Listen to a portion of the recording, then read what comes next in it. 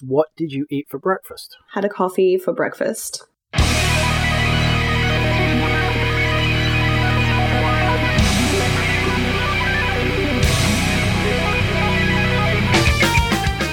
Welcome to Music on Your Own Terms, the podcast that aims to help musicians develop an entrepreneurial mindset through interviews, as well as discussing resources, concepts, successes, and more.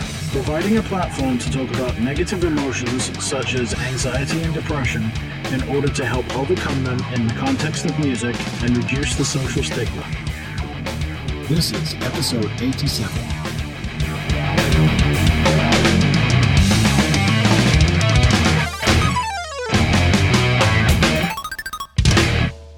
Sponsored by the Skinny Armadillo Printing Company in Fort Worth, Texas, offering screen printing, embroidery, laser engraving, and a range of other services. Go to theskinnyarmadillo.com to learn how they can help you get your merch business to the next level.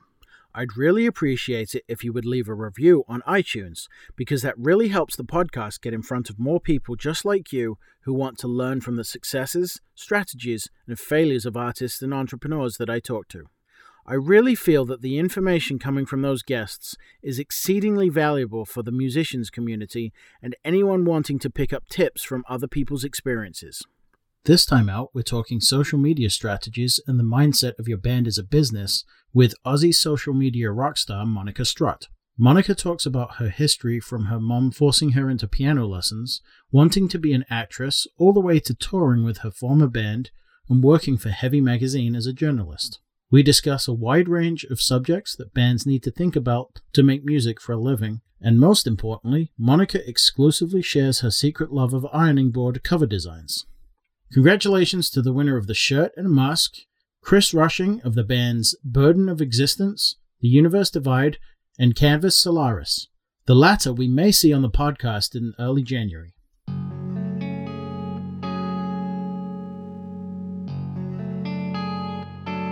For this episode, my suggested artist is Black Crown Initiate.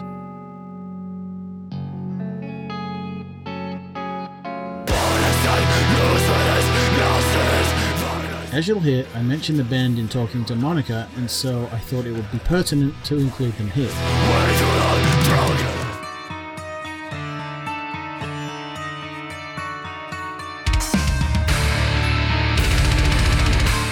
I first discovered them when they released their debut EP, instantly loved their sound, and I've been following them ever since.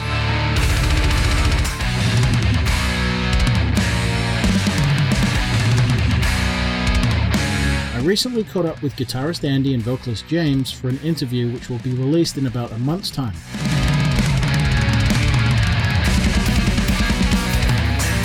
As always, if you like what you hear, go give them some love and support the band, especially as they are currently unable to tour.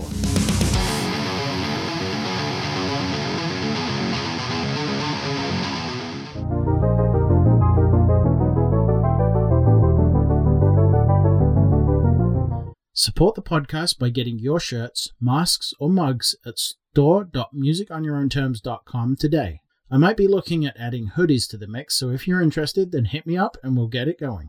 As a reminder, I still have some slots open for my band social media audit, where I go through your web presence, suggest improvements, and come up with some strategies to help you improve your reach and get more eyes on your band and ears on your music. Get in touch and we'll set up a free Zoom call consultation to chat about your goals. Here's my chat with Monica. All right, so welcome to another episode of the podcast. Today I'm joined by Monica Strutt, who is vocalist of The Last Martyr, and she also runs the Being in a Band podcast, amongst other things. So how are you doing today? I'm very well, Simon. How are you? I'm very well, thank you. Thanks for coming on and talking to me today. I don't know where to start, really. Let's talk about where you got into music in the first place. That would be a good place to start. Like, what gave you the bug, and kind of what bands did you kind of latch onto in the beginning? Yeah, definitely. Oh, can I just say your accent is very similar to an Australian accent, because I know you grew up in the UK, right? Mm-hmm. And then you moved to the US. So I feel like sometimes the Australian accent is the same kind of blend as like a UK and American accent. So when I first heard you, I was like, is this guy Aussie?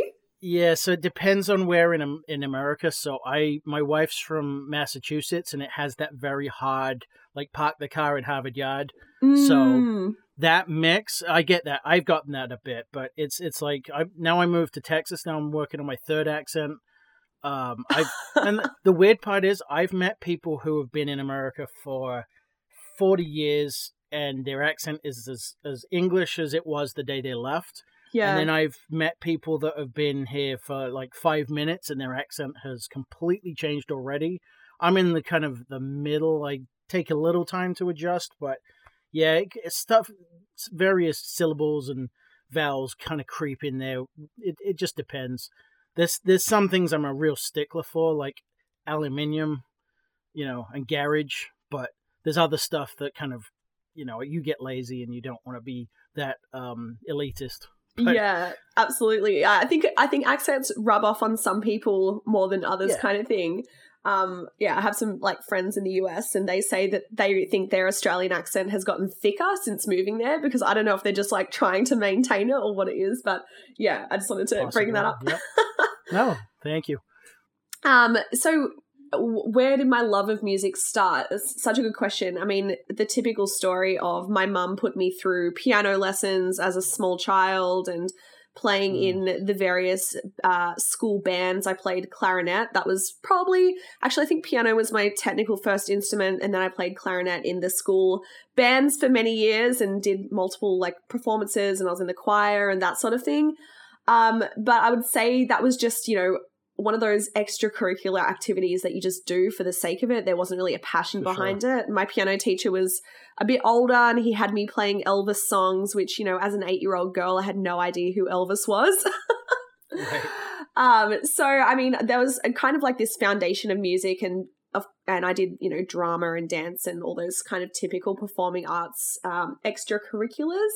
But my love of music didn't really stem until I sort of hit around, first up when I was 12, I was listening to the radio one day, and I heard the announcer say that the girls, the song that was on the radio, the woman who was singing it wrote it when she was just a girl, and she wrote her first song when she was, 13 years old or something. And at the time I was 12, and I must have really discovered this competitive streak, because I was like, well, I can write a song. I'm 12 and I can beat that kind of thing. Right. And so I ended up writing songs like from the age of 12, first major one being when my school bag got stolen out of my mum's car, and it was very traumatizing. But yeah, my real love of when I decided to take it into a career was, I wanted to be an actress, and my high school wouldn't let me in the school's production because I couldn't sing. So then I had to start singing lessons. And then the whole acting world kind of fell by the wayside when I discovered Guns N' Roses and rock and roll and all those like glam bands in the 80s, which were totally before my time. But I had a friend who was really into that stuff, and just something about the aggression of the music and the power and the emotion in the music was unlike anything I'd ever heard before. And that really is what kind of flicked the switch in terms of doing music as just a hobby and, just wanting to, I wanted to be in the performing arts, but I wasn't really taking it seriously. But when I heard Guns N' Roses and Motley Crue, just something about that lifestyle is a real sense of freedom and self-expression that went along with it, and fun, and that really, really appealed to me. So that's kind of when flicked the switch a little bit. That's awesome. Yeah. And so it does look like you kept that going a lot, because I was just trolling through your LinkedIn page and stuff, and everything I see is like music related. And you're social media manager for Heavy Magazine, is that correct?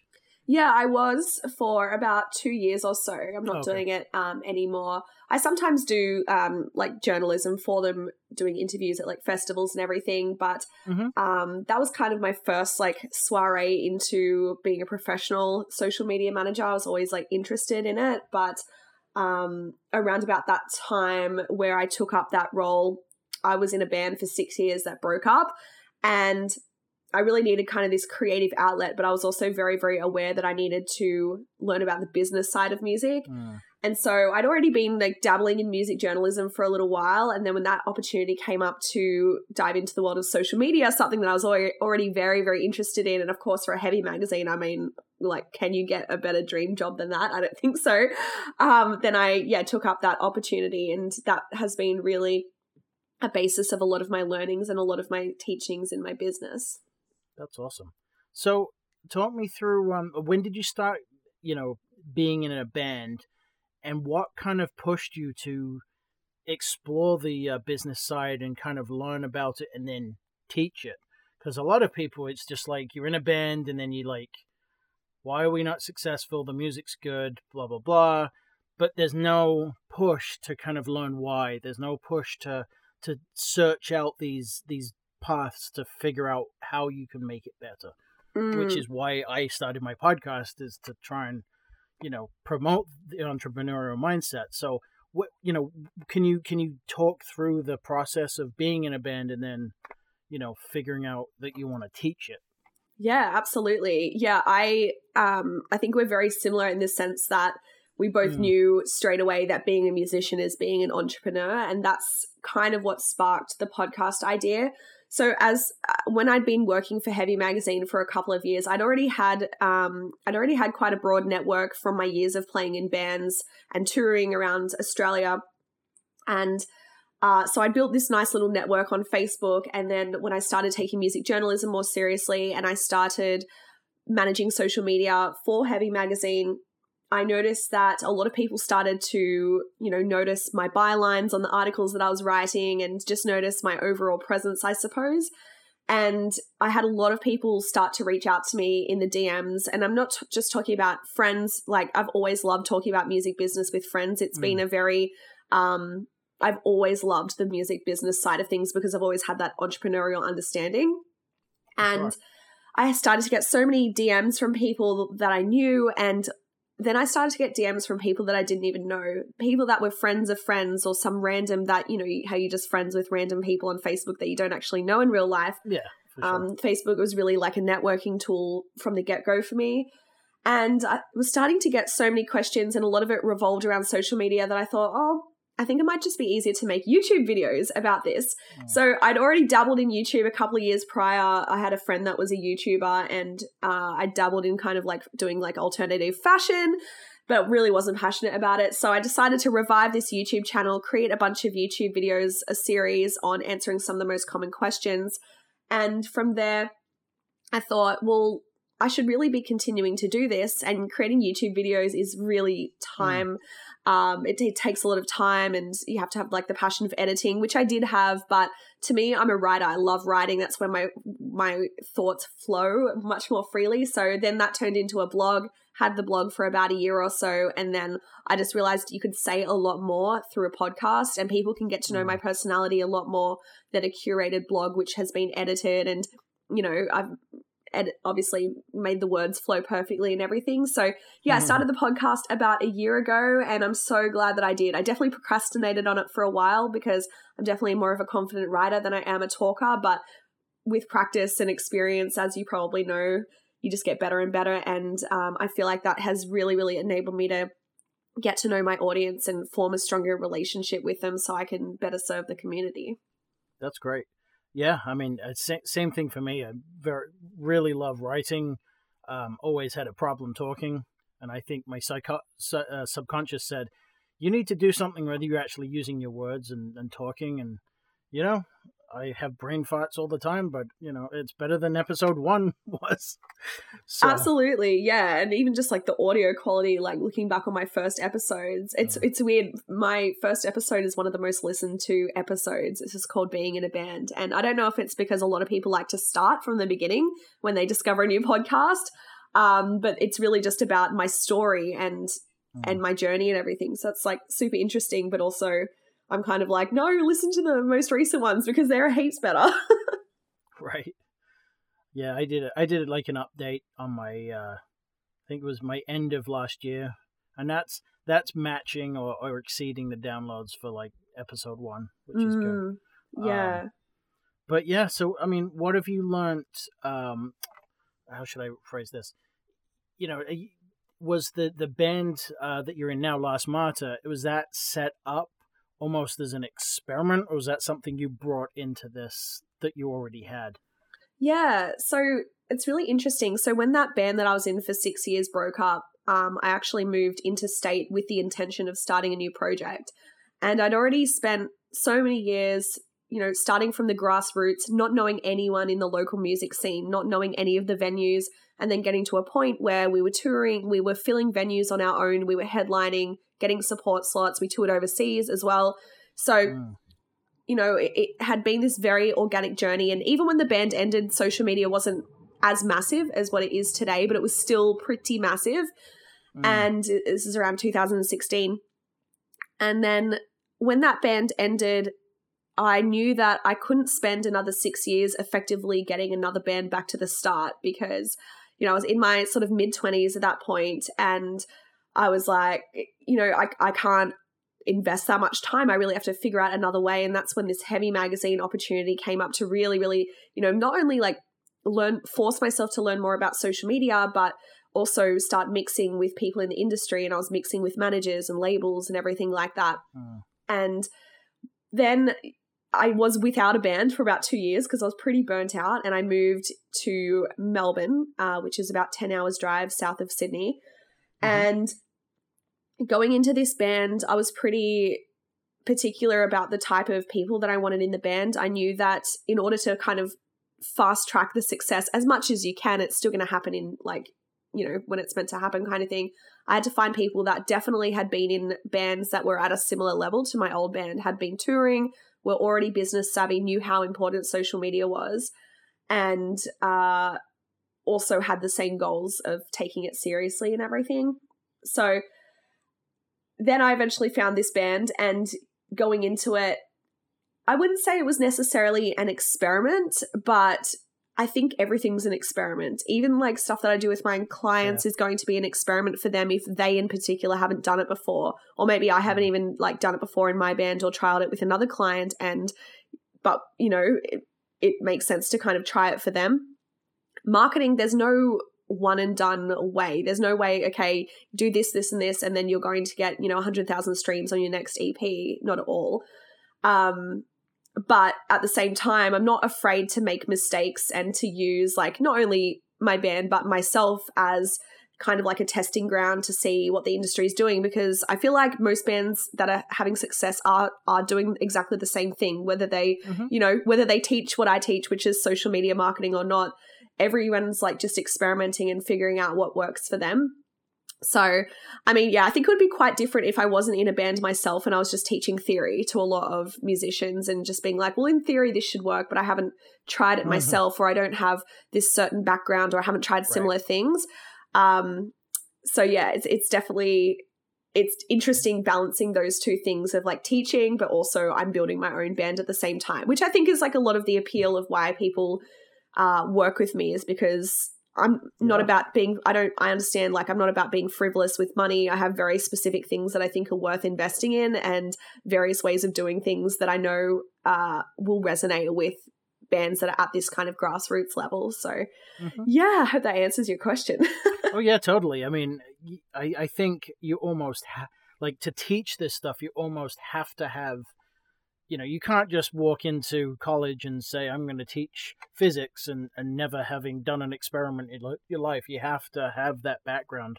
And the fact that social media changes every 5 seconds, you almost have to be doing it to be able to teach it, because it's going to change tomorrow. Like, look at TikTok. It's going to be banned, or it's supposed to be banned Sunday in America, and it got pushed off. It's obviously a political thing, but, that political thing, is going to affect millions of people, and thereby you may lose your audience, you may not. Who knows? But it's and I've said it before.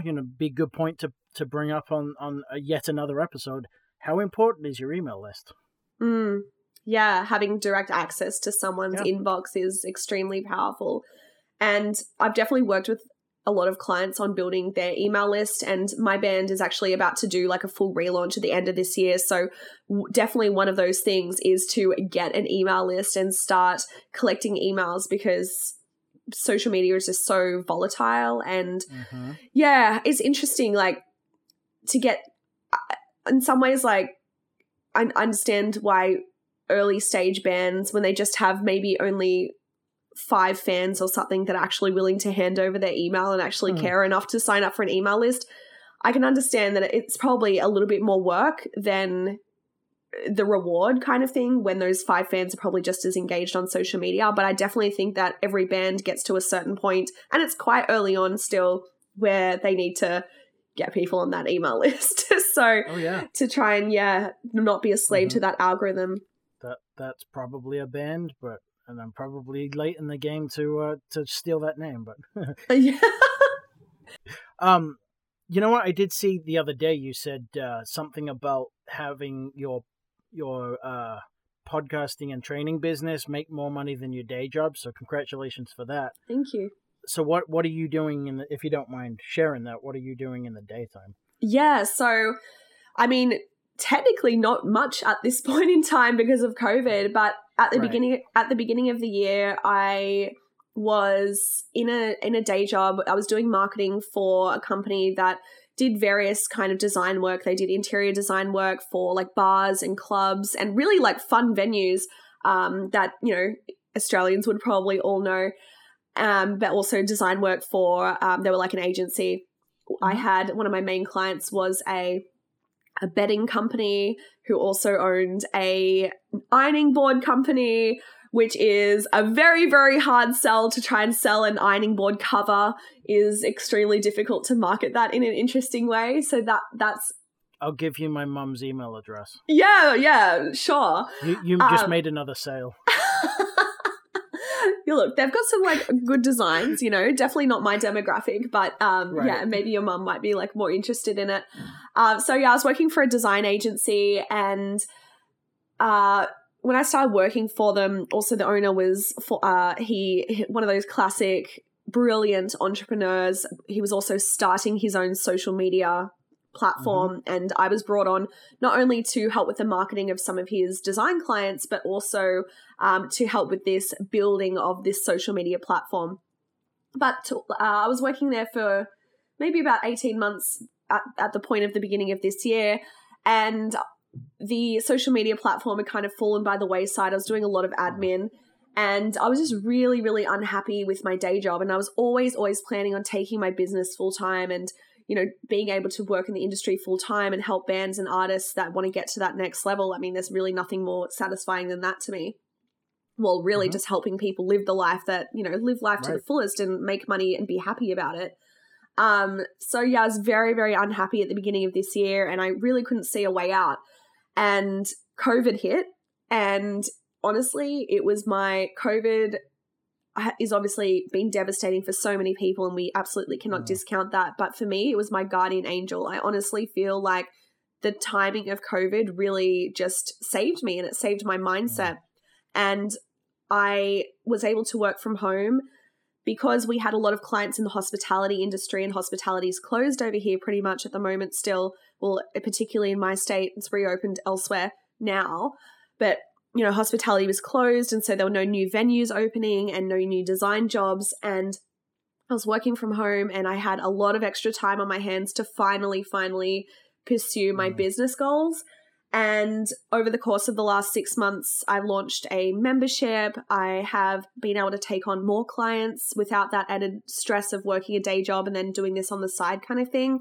And just like with that with the understanding that at any point my day job could have been ripped out from under me as well because of the way that the climate is, I really was, it was kind of this back against the wall moment where I was like, okay, well, now is the time. Like, if there's any time to just go ham on the business and ham on selling your products, because I think with a lot of entrepreneurs, they're afraid to sell. I certainly was for a long time. It's like, here's all my free content. Oh, by the way, I've got this course.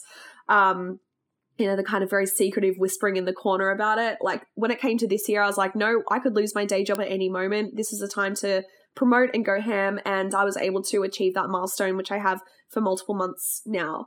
So it's been... I'm just so thankful for this opportunity. I mean, we're in hard lockdown in Melbourne at the moment, so we actually can't leave the house unless it's for groceries. groceries, and we're only allowed out once a day for that, and only one person from each household. We're not allowed to go more than 5 kilometers from our house. We have to stay in our area. But we are allowed out for 2 hours of exercise. Originally, it was 1 hour of exercise. We could go outside. So this one of the strictest restrictions in the world. And so at this point in time, having been, these restrictions weren't always as harsh, but we always had very harsh restrictions from the beginning. But yeah, it's now getting to a point where I'm like, okay, I need something else other than work. Like, I'm so glad that I had my business, because my day job has literally, I'll only be working that a couple of hours a week now. So it's basically nothing. But yeah, so I think I'm turned into a bit of a workaholic purely because there's nothing else to do. So yeah, we're all a bit over it, but it's only a couple more weeks now, and the stats are looking okay. So where it should be allowed out. Yep, I wish the this particular country would have the same fortitude to get rid of it, but that's a whole different rabbit hole I'm not willing to disappear down. Absolutely. But I definitely want to touch on a couple of points there. One is that, do you think there's some stuff in your business that, had you not had the day jobs and the stuff you didn't really want to do has transitioned, and if you didn't have that kind of previous experience, would you may have not done something, or you may not have thought about something in a certain way that would have lent it. I mean, I think it's just a broader thing to indicate that, all your experiences lend themselves well to what you want to do eventually. But I mean, is there any particular thing that you could have said, well, if I hadn't done this job, I wouldn't have been able to do this part? Yeah, definitely. I do think that kind of everything happens for a reason. That's a mentality that I really believe in, or even that there's a lesson in everything. So I've done, as you do when you spend a lot of time at home during a pandemic, you do a lot of self-reflection and self-development work.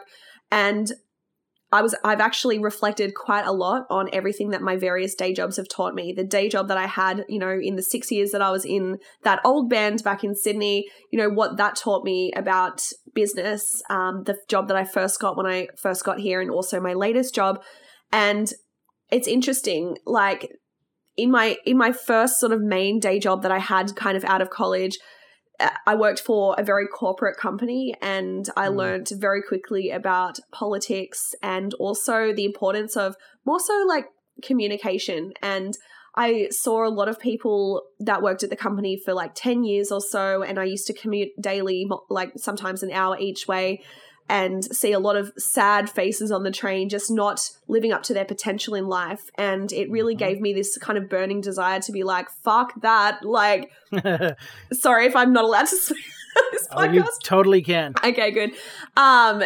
And it really lit this fire under my belly. So when I did move to Melbourne and I had this fresh start, that there was no way in hell that I was going to get another corporate role where I was forced to dress like someone that I wasn't.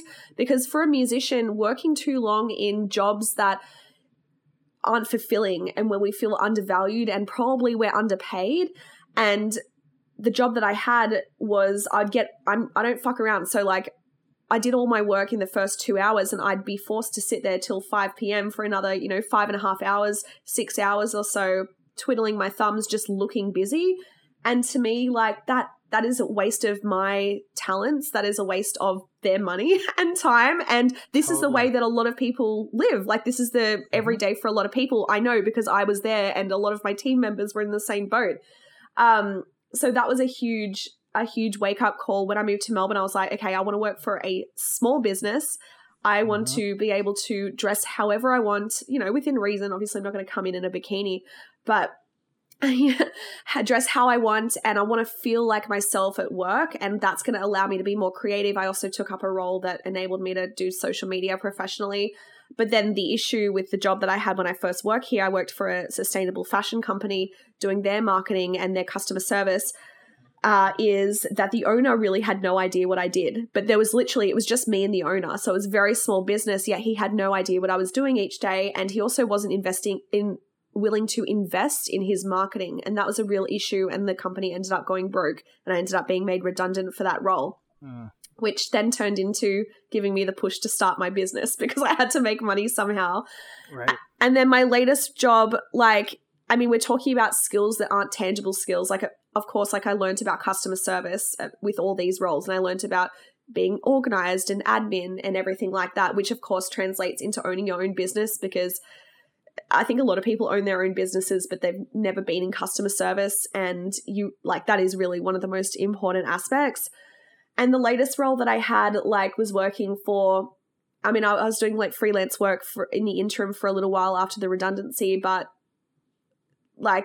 so many lessons from this latest role. I think it was, again, just about knowing what everyone does, like knowing your business like the back of your hand, and really just seeing things through. Like, you can have all these ideas, but you have to be able to actually test the market, and you have to actually see them through, because it's one thing to have a brilliant idea for a concept, but if no one in the market wants to buy it, then it's really just a waste of your time and a waste of your money. So there's just so many lessons that I could take away from all of my day jobs that I'm now implementing in my business. I've just hired a virtual assistant, and the way that I treat her, it really stems from I don't want to say like mistreatment in my old jobs, but I want to be the boss that I wish I had, but I also have to learn I'm very, very relaxed as well. So I've had to learn to actually say, well, actually, this isn't right. You need to do it this way, which is very hard for me because, I'm just like, I'm not a very micro-focused person.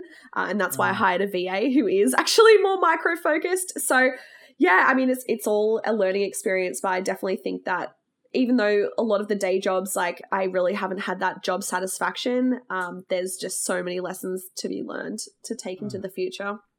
Yeah, I resonate with a lot of that. I was in a corporate job for 18 years. Wow. That was not fulfilling, but the danger is if you do the kind of thing where you're doing you're that kind of creative person that needs to be busy and needs to be doing something productive, and you do end up doing your work really quickly, they just shovel more onto you, and then you get extremely overwhelmed. And they just take advantage of you, and you're still getting the same hourly rate. So it's like, absolutely. Or they make it, or even worse, they make you, they give you a salary, and you don't have an hourly rate. So you're actually effectively, if you do more work, you're getting paid less because you don't put in the overtime, because you don't get overtime at that point. That's absolutely right. And I think what I got really good at, I mean, I got a salary in my jobs, and I always, because I wasn't passionate about what I was doing, I was always very strict at, I mean, I would stay back late on the occasion when I needed to, but it kind of worked well in getting a job that I wasn't super passionate about, because I could get in at 9 a.m., although I was often very late. I mean, I was a good employee in the sense that like I always got my work done, but like in terms of like having those boundaries of like 9 to 5, I was always running late. But my manager, she really didn't care. She's like, if you're any less than 20 minutes late, I don't even class that as being late. She was amazing. And at 5 p.m., I could just clock off. I didn't have to think about work necessarily after, and I could just go to band rehearsals. And I got really good at, okay, well, what can I do to fill my time while I'm sitting at my desk twiddling my thumbs kind of thing. And the good thing about those sorts of jobs, like if you have the freedom to, like I don't want anyone to get fired, but I got really good at like writing lyrics in an email and then sending it to myself. I got really good at booking tours and organizing artwork for an upcoming EP while I was sitting at my desk at my day job kind of thing, researching. I did a lot of my social media. I became obsessed with learning about the algorithms and social media and everything. I'm fully self-taught, but it was only because I was just so obsessed about it that I really just taught myself every single thing that I needed to know, because, what else was I going to do with my time? I had to be there till 5 p.m. So that's really where a lot of like the work behind, the band that I was in and then transitioning into a digital marketing career really stemmed from sitting at those day jobs and being bored. So I definitely got good at being very covert. I mean, even when I was like waitressing at uni, I used to be writing lyrics in like the waitressing pads when I was taking people's orders and stuff like that. So yeah, there's, you got to get creative with it if you want to be fulfilled and not, want to go back to sleep every single day. Right. Totally.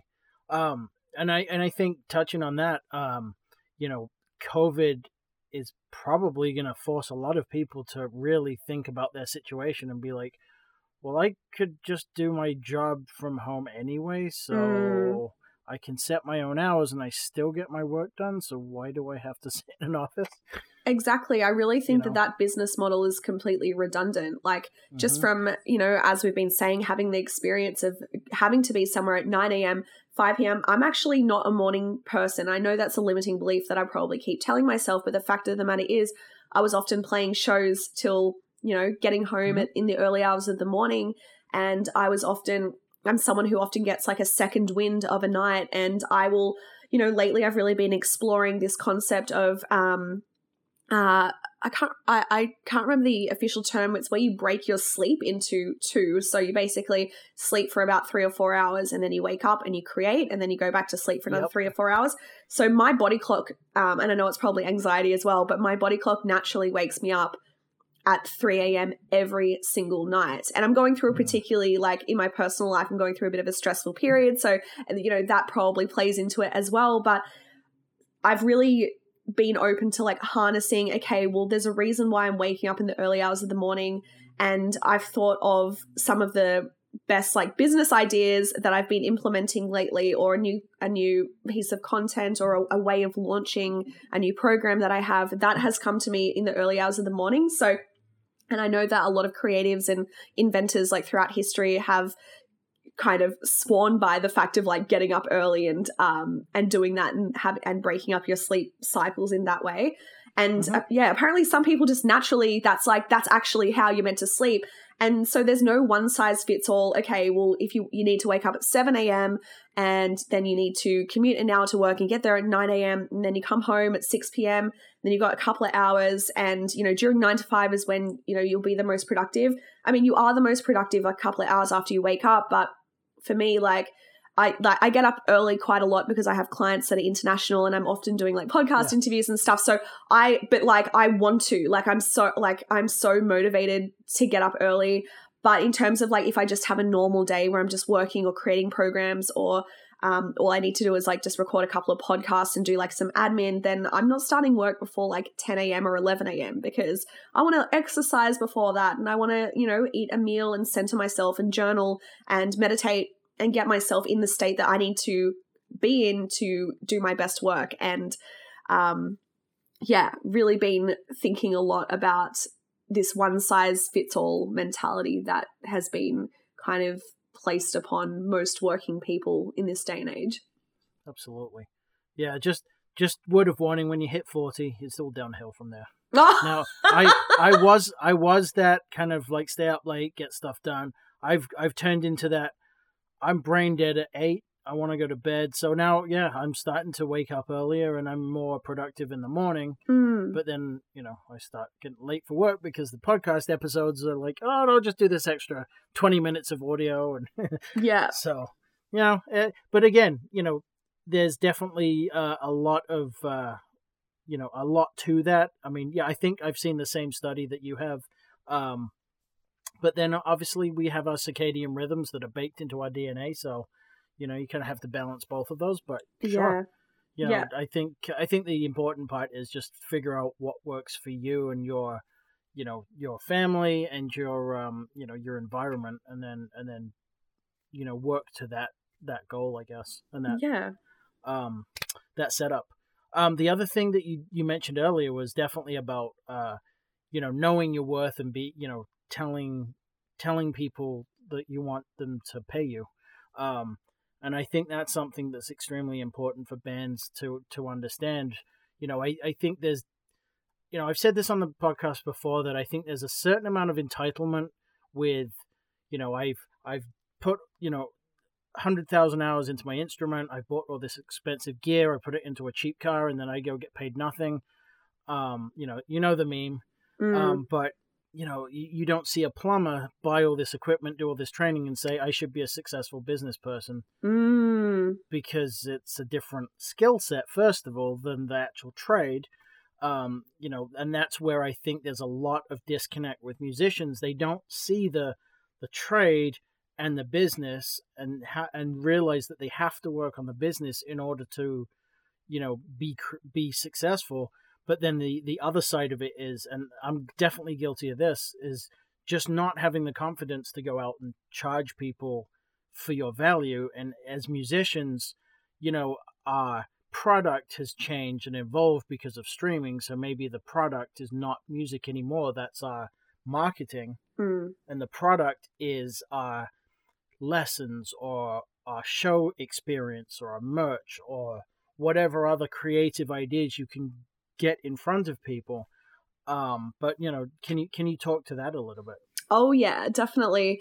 So I mean, a couple of years ago I was doing some consulting with a local manager and booking agent, and he expressed it really, really clearly when he said, your music, and this is years ago before, even I think Spotify was big. He said, your music is exactly what you said, a marketing tool for your merch, for your shows. It's kind of like how you attract in your audience. And then I like to think of social media as the way you build relationships with your audience, and then they eventually convert to a customer. So you have to let go of that mentality of like, my music's being undervalued because I only get such and such for a Spotify stream. I watched an amazing video by Punk Rock MBA. Finn, I think his name is, but the guy that does Punk Rock MBA. And he said that, yes, you only get paid a certain amount for your streaming per song. However, Spotify is giving you this platform to give you extreme exposure to thousands of listeners that you would not have been able to reach purely through social media unless you throw hundreds of dollars of ads behind it. And even then, maybe not.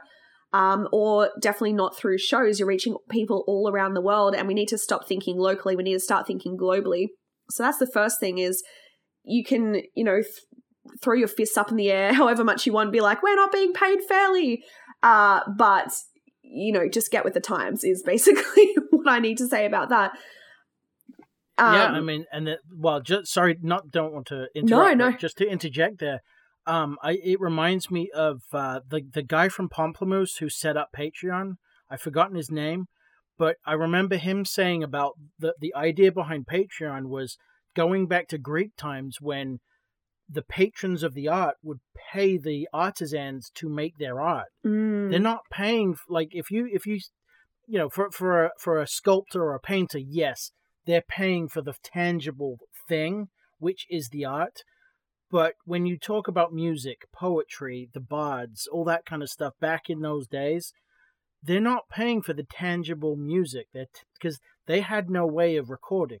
They had the experience of listening, so they're paying for the experience even way, way back in Greek times. And we're still doing the same thing.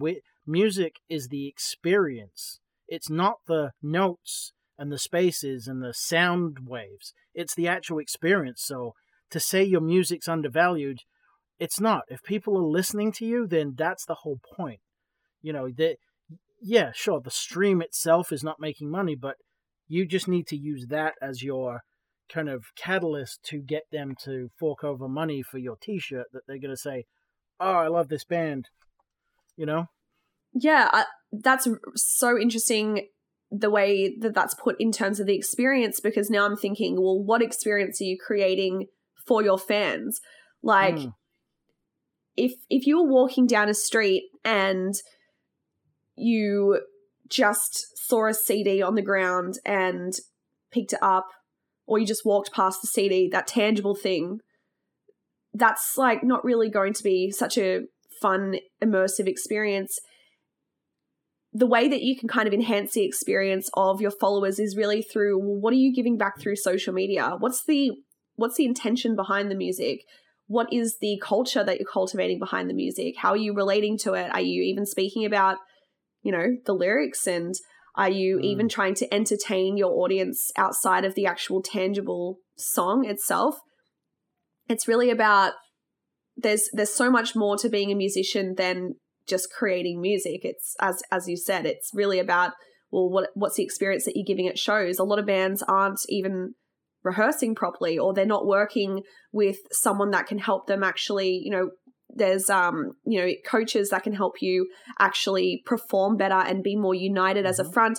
And then you go to a local show and all the band members look like they're not even part of the same band and they're not well rehearsed and someone's making a mistake, like, yet they feel entitled that someone should pay them for their song. Like, there's just a bit of a mismatch of the intention there. Like, you're providing a service, you're not providing, your music is just not going to be enough. There's plenty of amazing musicians.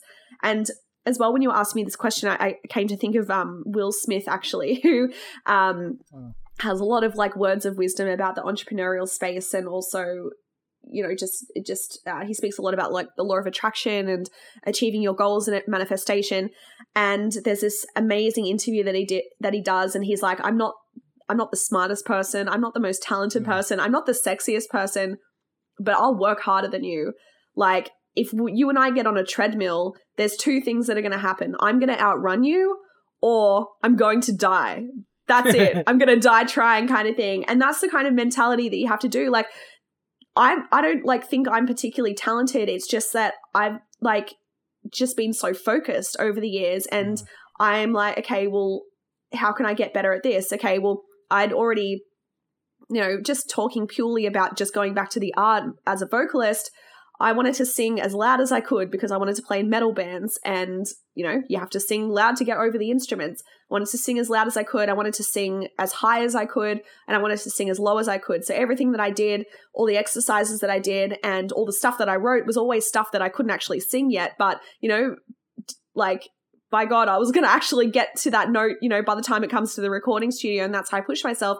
And then after singing for so many years, I was like, okay, well, what's next? I need to be able to have another flavor that I can deliver. So then I started to learn how to scream as well.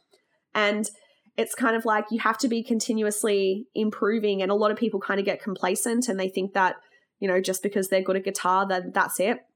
It's like another thing that I thought of was Coleman's pie chart. It's Coleman's pie theory. I don't know how well known it is, but it's just something that one of my business coaches taught me. And it's like the 3 elements of success in any industry are pie: performance, image, and exposure. And in the case of musicians, performance is obviously like your literal performance, like how good you are at your instrument, and also how entertaining you are. Image is not only like your tangible image, like your branding and your visuals, but also how do people perceive you, both as a band and individually. This is how I've come to interpret it for, my clients and everything. And then exposure is, of course, like telling people about it. And the way that pie chart is broken up is performance is only 10% of that pie. It's like you can have the best song in the world. Image is 30% and exposure is 60%. So you can have the best song in the world, but unless anyone knows about it, it's totally pointless. It's totally pointless. And too many people are focusing so much on just the actual tangible writing of the music, which often bands aren't even getting right because they're writing for themselves. They're not writing for the listener. Their songs aren't engaging, or they're not at a 2020 production standard. But yeah, just seeing that pie chart really just, when I first discovered that, I was like, holy shit, like it's exactly right. It's exposure is 60% of what makes people successful in any industry. It's, do people actually know what you're doing? And are you marketing yourself correctly and effectively? And, when you've blown all your budget on recording an album and there's nothing left to actually get exposure for it, then you've just poured your money down the drain. And that's my whole reasoning for starting my business. You end up dying from exposure. Yeah. So, just to a bit of a nerd out, one thing or one person that does come to mind when you started talking about learning to scream and keep pushing it, are you familiar with Black Crown Initiate? No. Oh, so then from Pennsylvania, are you familiar with Rivers of Nihil? Sounds familiar, but not not familiar. They're kind of sister bands. They're from Pennsylvania. Tech death, progressive. The singer, this is a complete tangent, but the singer of Rivers of Nihil, if Jens Kidman from Meshuggah ever died, he would be the direct stand-in because he looks and acts the same way. But anyway, so Rivers of Nihil, James Dorton is a fantastic singer. He's got one of the best deep death metal growls out there, in my opinion. And he's that kind of type. He does voiceover work. He's pushing his range. The latest BCI album has him doing a track which is the Mongolian throat singing, which is a completely different technique, and I was blown away by it because it's like, wow, he's using, you know, everything about his voice and, you know, the tools that he has just to create something completely different, which is really awesome. But yeah, definitely check those two bands out because they're amazing live. They're, you know, Wes Hawk, who was in, I'm a guitar player, so I'm gonna shout out a bunch of guitar players, but so the Faceless. You know the Faceless? Are you not really into progressive tech death? No, not really into progressive tech death. Sorry. Okay, so, yeah, I'll leave it there then. A bunch of bands to check out. Yeah, cool. But I really want to check out that Mongolian throat singing band. I'll send you the link for the new album. It's killer. Cool. Yeah, going from there, the other thing, let's talk about. So the other thing that that I wanted to ask is, what's your perspective on, and I'm going to say this is my pet peeve of how to say things, you know, niching down. I know that the buzzword is riches in the niches, but I say the riches are in the niches just to piss everyone off. But like, I mean, obviously, do you work mainly with, you know, metal bands, or do you have clients that, you know, could be from other, you know, genres? I mean, I think your podcast is fairly metal oriented, whereas mine, I love all sorts of music, but I'm definitely a metalhead at heart. You know, how important is you know, your niche and finding that kind of, you know, kind of reducing the amount, whether you're a band or whether you're a, you know, a business person? Yeah, absolutely. I think if you try and please everyone, you'll end up pleasing no one, because you'll end up like just, I guess, watering down your message. So right from the get-go, I really wanted to niche down on heavy bands, and not just talking about like metal, like when you traditionally think of metal, but also like bands in that alternative space. So like pop punk, like even pop rock, indie rock, and, you know, hardcore, just anything in that alternative heavy genre. That's kind of what I deal with because that's my passion. It's less about a strategic perspective nowadays. At first I thought it was more about the strategic perspective because hip hop artists and electronic artists were releasing music in a very different way to bands. Now I understand that, you know, we need to be looking to those genres who are actually more popular at the moment to give us the basis of how metal bands should be releasing stuff. Now it's still going to be different because when you are when you're an electronic artist and you have like a home setup that you have access to all the time, it's super easy just to pump out songs every 6 weeks. However, when you're in a band and you've got 5 people and, you know, the drummer wants to record real drums and, you know, everyone needs to have their, you know, be coordinated, and there's a process that you work through when you work with an external producer. Obviously it takes a lot longer. In saying that, if you plan it well enough, which is what I work with bands on, is the planning and the execution, there's definitely a way to get very, very close to that hip hop and electronic kind of release strategy. But I think like niching down for me is actually more so about the mindset. I fully understand the passion and the ethos that heavy musicians have, and that really grassroots DIY mentality.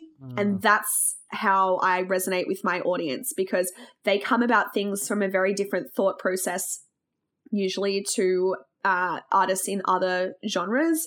And there are certain like opportunities and ways of doing things that I think are really specific to like metal and the alternative genres. And also a lot of it for me is about, okay, well, the contacts, like how can I refer people on? This is who you should be working with in terms of PR. This is who I can hook you up with in terms of maybe getting a meeting with this manager, or if you want to do like a consult with a label, then, you know, that kind of thing. So a lot of it is like, it's not only like the mentality, it's like the actual context that I have and the knowing inside and out, like the particular festivals or particular booking agents that they should be targeting with certain things. But like, I mean, the social media algorithms are the same for everyone. So I've worked with, you know, a jazz artist who's in like her 50s, for example, and worked on her social media and her branding.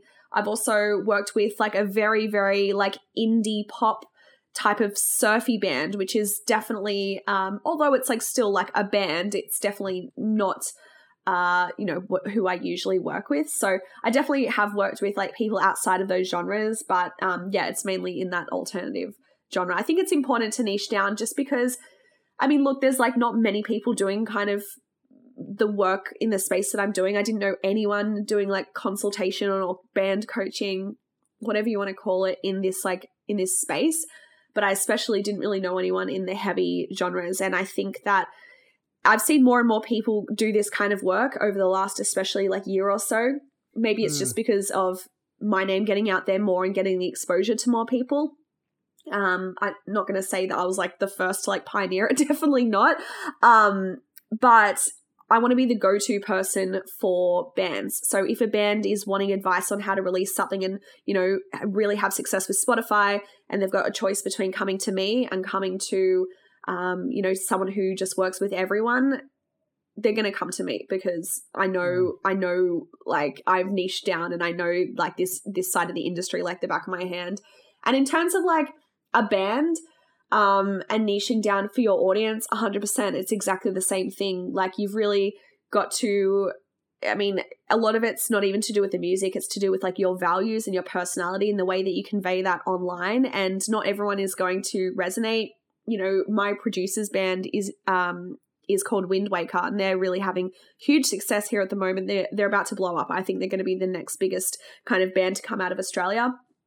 And if you go on their Facebook, they're constantly posting memes and they're constantly posting like very, very, like they're so ahead of the trends and they're so onto it in terms of like internet culture that it's mind blowing sometimes. And they actually have like a Facebook group that they use, and their fans actually create a lot of their content for them. They create the memes for them, and then they can use that and share on their page so they don't have stuff to run out of posting about.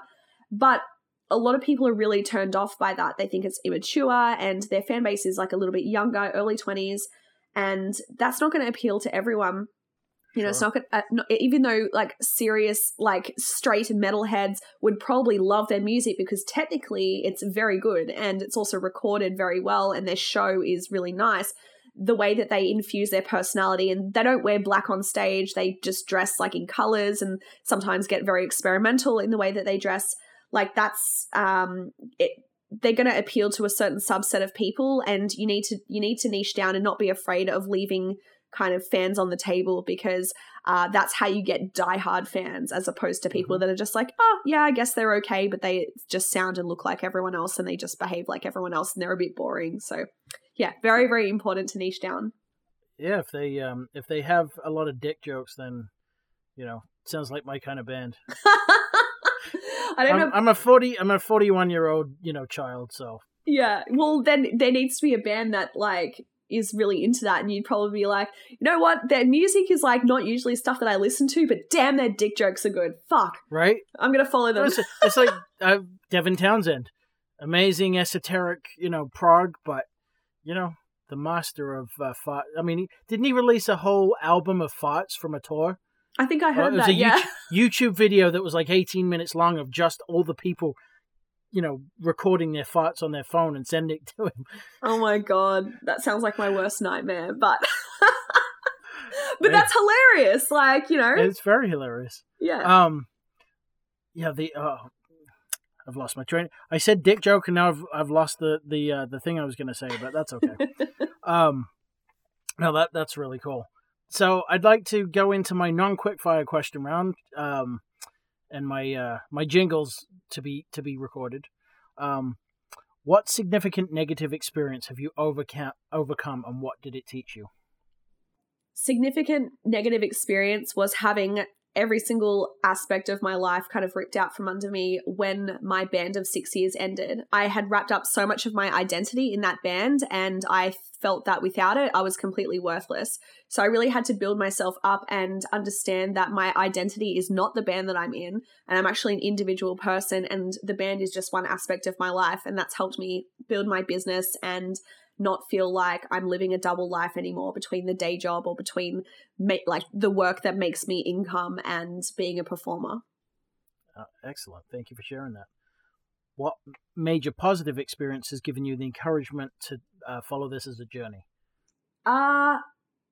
Again, just starting my business and starting from scratch. And, you know, what I didn't add is at the time that my last band broke up, relationship breakdown, had to move house, big changes, and being able to rebuild from scratch and learning that you actually have the power to be whoever you want to be. You can change in any moment. You can decide tomorrow that I'm going to give myself a pseudonym name and I'm going to start dressing this way. And some people may not understand it, but it's my life, and you can really become whoever you want to be. So I think through our hardest times come our greatest lessons. So yeah, that's definitely one of the biggest lessons, is you can reinvent yourself at any time, and it's going to be a lot more fulfilling.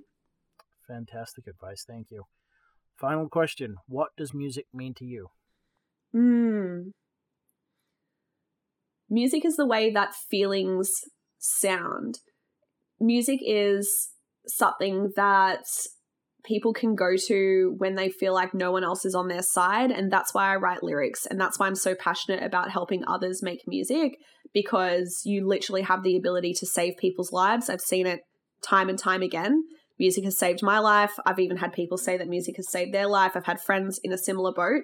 And so if you don't pursue a music career, you're really just doing the world a disservice. If you're passionate about it, if you're not passionate about it and you just want to do something else, that's totally cool. It's not for you. It's not your path.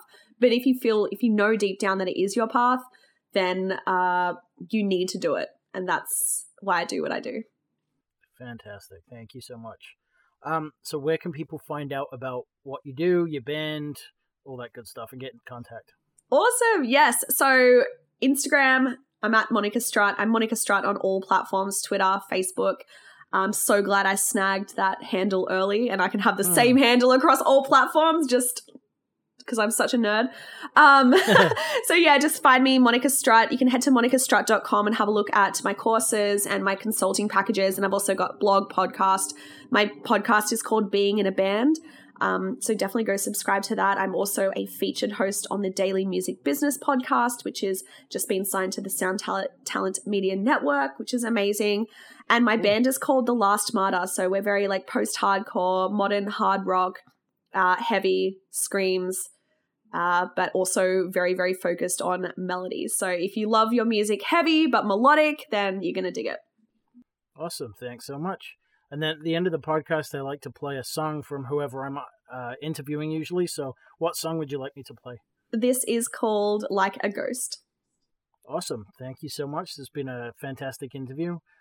Continued success for the future, and thanks again. Thank you so much, Simon. Thanks for having me. Thanks as always for listening. I really hope you enjoyed this episode. If you're interested in supporting this podcast, then I'd be extremely grateful if you would. I have added a page on musiconyourownterms.com to allow you to do just that. On that page, I have added some eBay affiliate links to equipment I use on the podcast. If you buy anything from eBay with these links, then I earn a commission, which really helps me continue to provide this great content to you, the listener. Keep pushing the needle and be excellent to each other. This is The Last Martyr featuring Monica Strutt on vocals with Like a Ghost.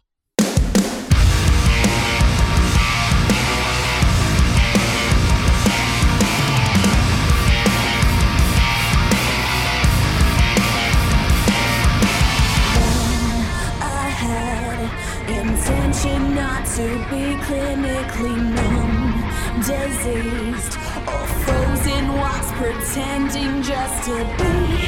Can I shake you from the comfort that you need? Defined like we live just to die.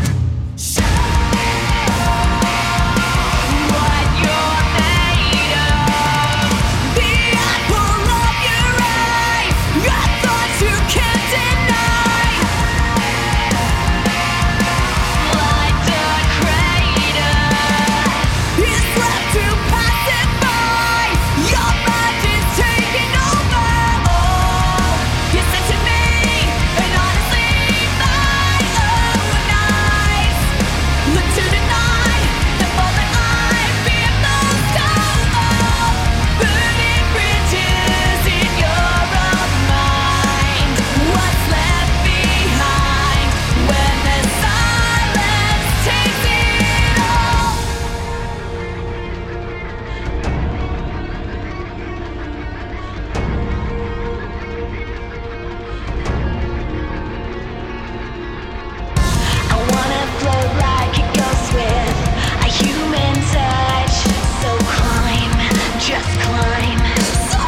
just